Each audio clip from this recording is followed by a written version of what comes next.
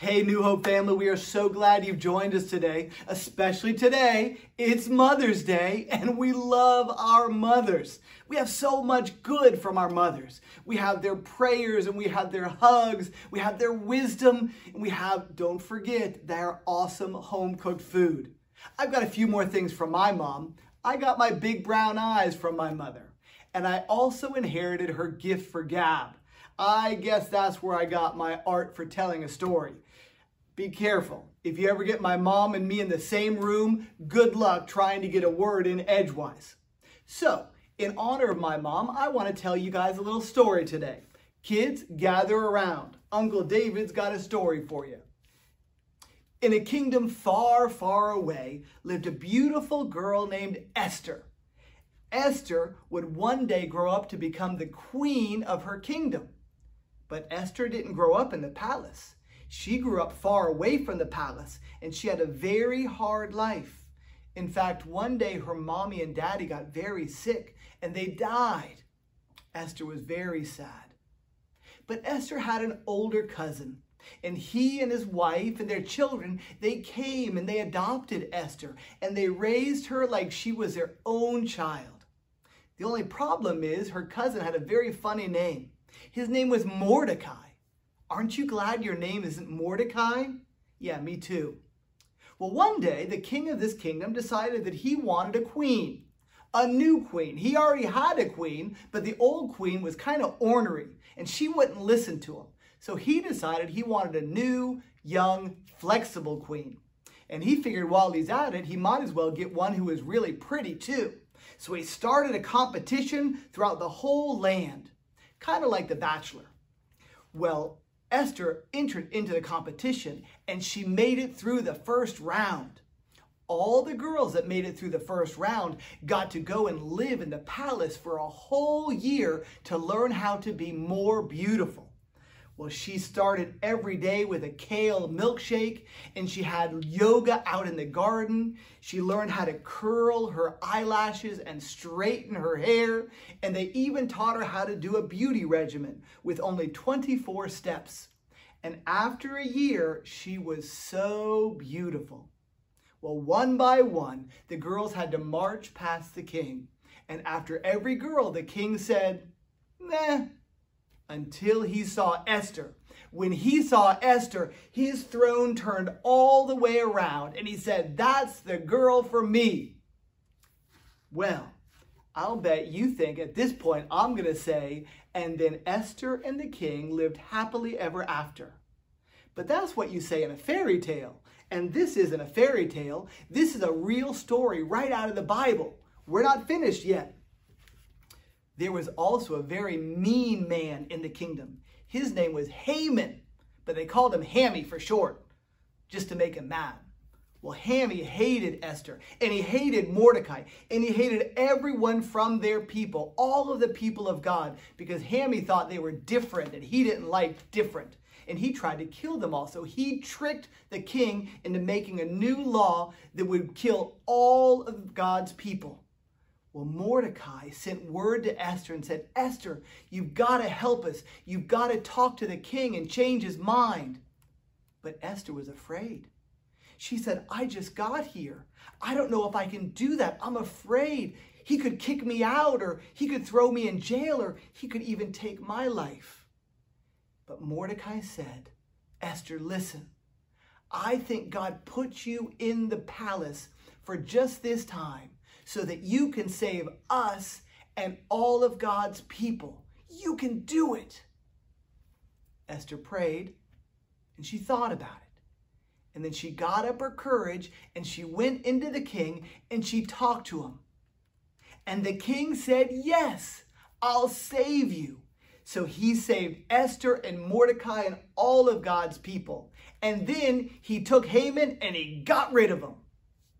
And then Esther and the king and Mordecai and his family and all of God's people lived happily ever after. The end.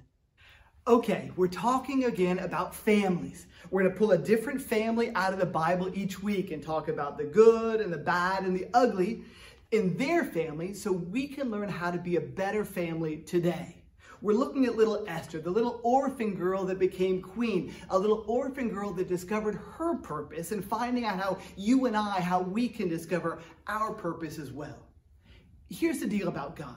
He loves choosing the little Esthers of the world. He loves choosing the least of these. He loves the underdog. Why? Because he knows that when he takes an Esther or a guy like me or maybe someone like you and he brings us to a place that no one would have ever expected us to achieve, guess who gets the glory? You or me or even Esther? By no means. Only God gets the glory because only God could pull something like that off. This story is incredible, but maybe your story or maybe my story is just as incredible. And we don't get the glory any more than Esther does. Only God gets the glory.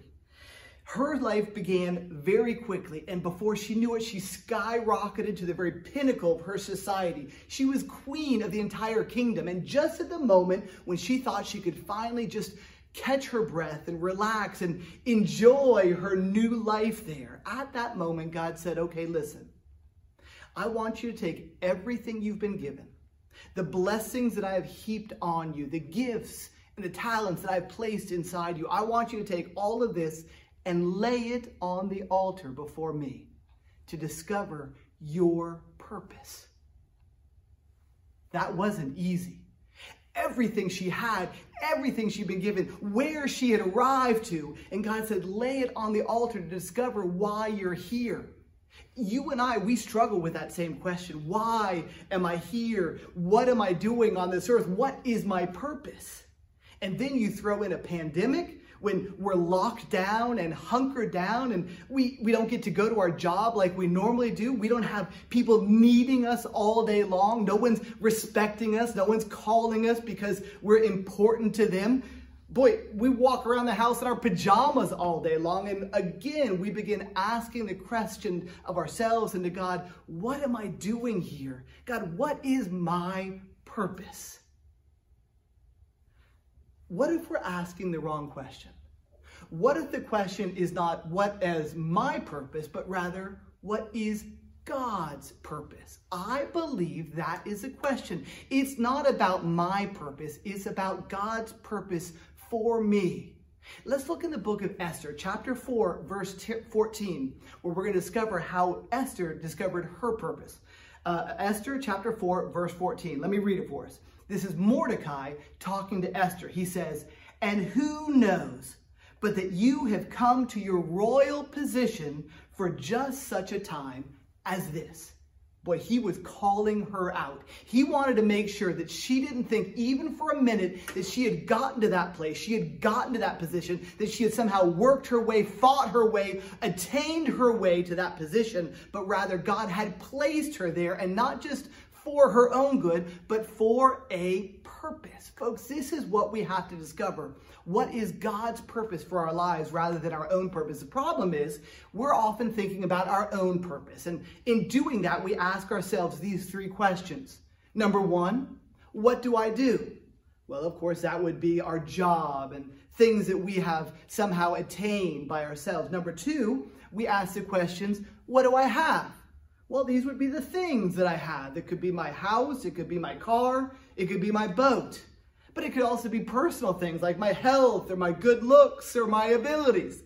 All of those things. And then thirdly, we ask the question, what do people say about me?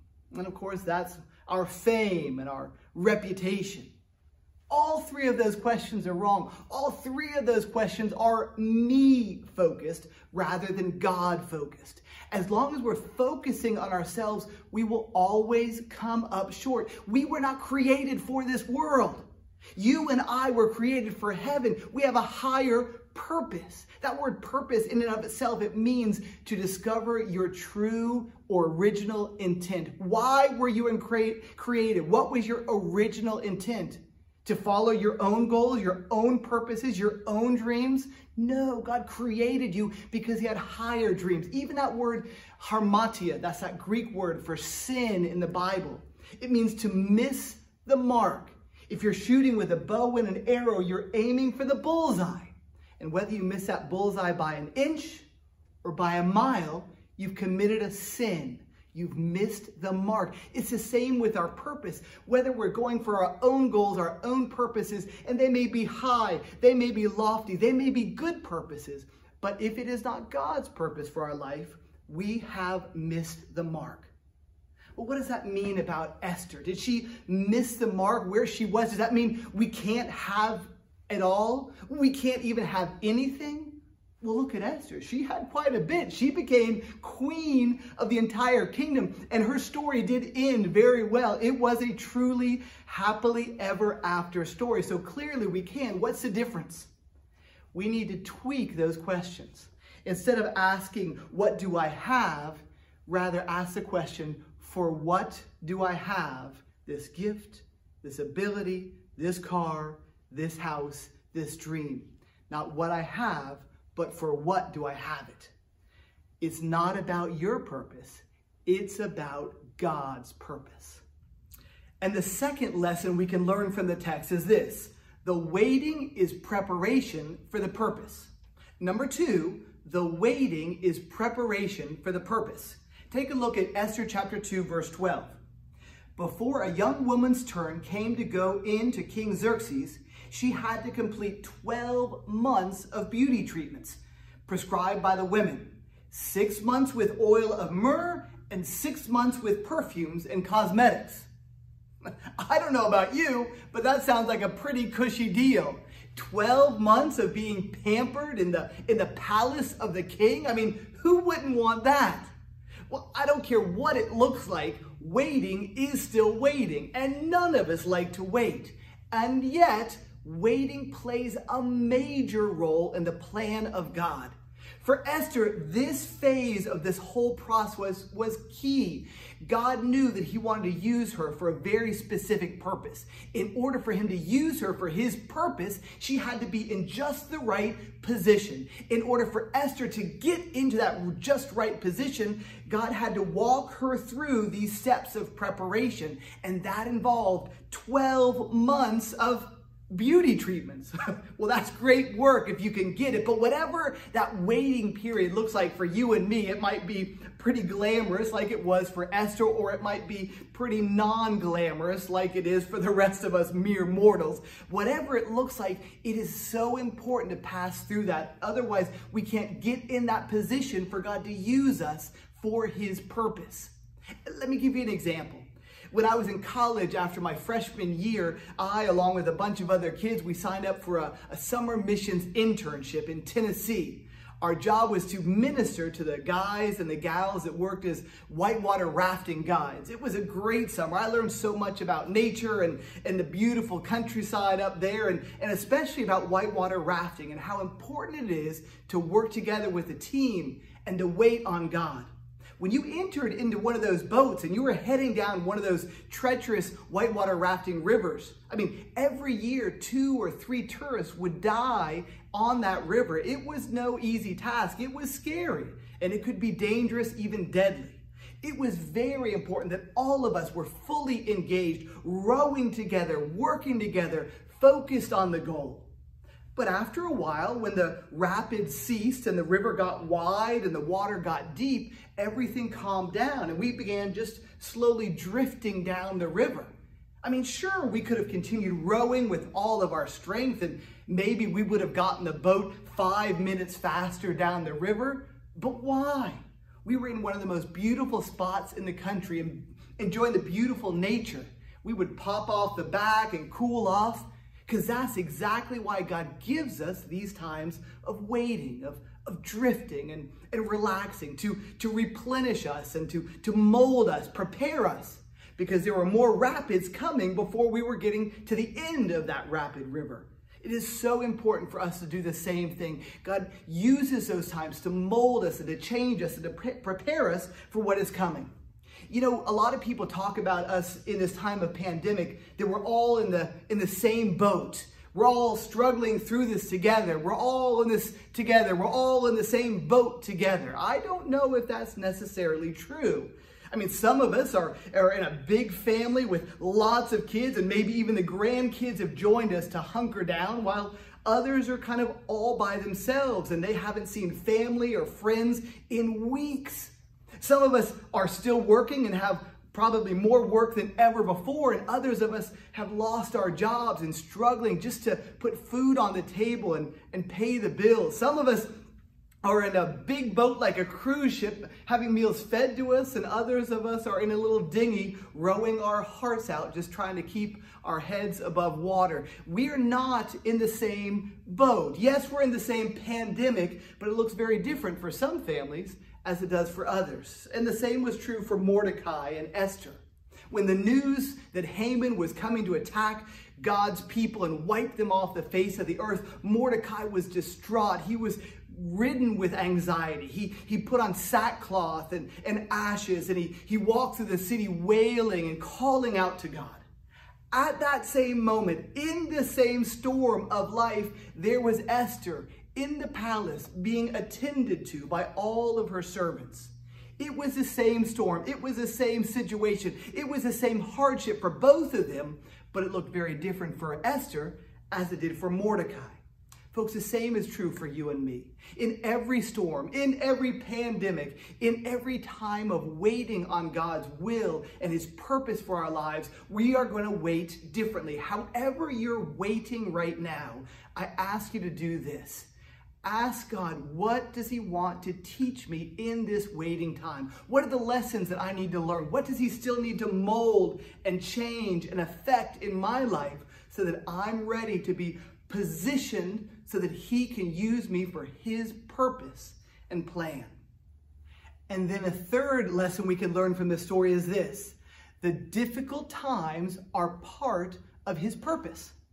Number 3 is this: the difficult times are part of God's purpose. Let me read out of the book of Esther, chapter 3, verses 8 and 9. Then Haman said to King Xerxes, "There is a certain people dispersed among the peoples in all the provinces of your kingdom who keep themselves separate. Their customs are different from those of other people, and they do not obey the king's laws. It is not in the king's best interest to tolerate them. If it pleases the king, let a decree be issued to destroy them, and I will give 10,000 talents of silver to the king's administrators for the royal treasury." I mean, this guy was so evil, he was even willing to pay this exorbitant amount of money just for the privilege of destroying God's people. This is so wrong. This is so unfair. This isn't just because they were different, just because they kept themselves separate, just because they didn't look like everyone else or talk like everyone else or have the same skin color as everyone else. Haman was willing to pay for the privilege to wipe them off the face of the earth. That's not fair. So many of us struggle with that idea of justice that we take for granted here in the Western world. Even as a kid, I remember if I thought something was unfair, I would stomp around the house saying, "It's not fair." And my grandma, we called her Nana, she would say, "Son, life's not fair." Well, maybe she was right. Life is not always fair. Bad things happen to good people. Bad things happen to God's people. And it's not fair. But because of this, it has in some ways warped our thinking in terms of following God's purpose for our lives. We've somehow come to understand that to follow God's purpose, to follow God's will for our life, means to have smooth sailing, easy peasy. If it's from God, it's going to be clear. If it's God's will, it's going to be easy. God's just going to move all of the pieces into place. And they'll point to stories like this with Esther. Well, sure, she had a rough start being an orphan. Her parents died as she was very young. But then God sent Mordecai and his family to love on her and accept her. God gave her beauty so that she had favor with others. God let her win the first round and even win the second round and become queen and be positioned perfectly for God to use her for his purpose. And we say, see, if you're following God's purpose, all the pieces will fall together. Until they don't. Do you remember the story we talked about last week and the week before? The story where God was pulling his people, the family of God, out of Egypt and bringing them to the promised land. it was not quite so easy. In fact, I bet there were many times when they questioned, God, is this your purpose? From the very beginning, as they wrestled with Pharaoh and God sent plague after plague after plague. And after each plague, I'm sure they said, finally, now Pharaoh will relent and it will be smooth sailing. God has made the way free. It will be obvious that this is a purpose of God for our lives. But all the way up to the Red Sea, when they thought they were finally free, here comes Pharaoh and his army barreling down upon them. But then God opens the Red Sea and they cross into freedom, and finally they're free. And then begins 40 years in the desert. I am sure they asked the question over and over again, God, if this is your purpose, why is it so hard? It's supposed to be easier. It's supposed to be smooth sailing. It's supposed to be all the pieces falling into place and a straight path. But it's not. I remember very vividly how it was for Chanel and for me. We had just arrived in East Germany. We had just started this little baby church, and we had done everything we knew how to do, and God had blessed our lives up to that point immeasurably, and we knew we were right in the center of God's will. And then little Christopher was born. And he was so tiny, and he was so sick, and he was so vulnerable. And we called out to God, God, what are you doing? Why did this happen? This is your purpose that we're here. It's not supposed to be hard. Many of you have moved your family to a new city or even a new state for a new job, and you get settled in and you buy a home, and that job ends. The company just goes out of business, and you say, God, where were you in this? We were so sure it was your will. It was your purpose. How did we get to this place? It's supposed to be so much easier. God, why did that happen? And others of you marry the man of your dreams, and then within no time at all, he becomes the monster of your nightmares. And you say, God, where are you in this? I was so sure it was your purpose. It was supposed to be so much easier, so much better, so much clearer. All the pieces should fall into place when we're following your will and your purpose. But that's not always true. God allows things like that. He allows barriers. He allows pushback. He allows struggle. Why? Because he wants to engender in us a dependence upon him. If it runs too smoothly or too easily, we're able to just run out ahead of him and not look back and depend on him. God's greatest desire is that we would be fully dependent on him. And that happens when difficulties are on the path towards discovering God's purpose for our lives. And then there's a fourth lesson we can learn from this study. Serving God's purpose means serving others. Number 4, serving God's purpose means serving others.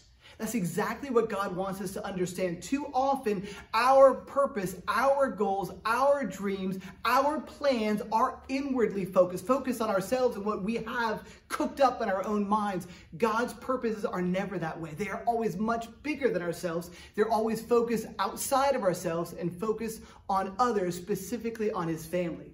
Let's read the text. Look at chapter 7, verse 3. Then Queen Esther answered, if I have found favor with you, your majesty, and if it pleases you, grant me my life. That is my petition. And spare my people. That is my request. Did you hear what she did? Everything God had given her, the position, the gifting, even the beauty, everything that she had, she was willing to lay it on the altar before God and before the king, so that she could fulfill God's purpose for her life. The king could have kicked her out of the kingdom. The king could have thrown her in jail. The king could have even ended her life simply for making this request. And yet, she was willing to lay it all on the table to fulfill God's purpose in her life.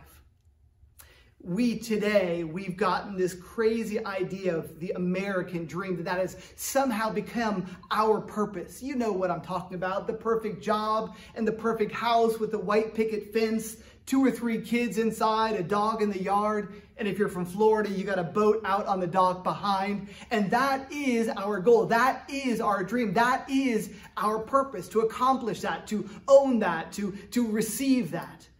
Folks, that's not all life is. I have a challenge for you. What if we decided to live for more? What if God wanted more for our lives? And if he gives us that too, wonderful. God bless you. But there's so much to give. I want us to lay it all on the table, not leave this world with one penny in our pocket or 1 ounce of energy left in our body. That we would lay out our time, our energy, our power, our money, everything invested in his purpose for our lives. There is no way we could be focused outwardly at the same time that we are focused inwardly. God's purpose must be focused outside of ourselves, or it is not God's purpose. Folks, in honor of little Esther, that orphan girl that grew up to become the queen of the kingdom, to fulfill God's purpose for her life, in honor of that little orphan, I want to give my last 3 minutes of our time together to demonstrate something that I believe would change your life. How do you put into practice what it's like to focus on God's purpose and serving others rather than serving yourself? I think this example is a perfect example, and I know God is calling some of our families to begin doing just this. Open your hearts, open your minds, and experience this opportunity that I'd like to present to you, my church family. God bless you. Thank you so much for listening this week to the New Hope Church podcast. If you live in and around Cape Coral, Florida, we would love to have you visit our church campus. If you would like some more information about us, we can be found at www.newhopecapecoral.com.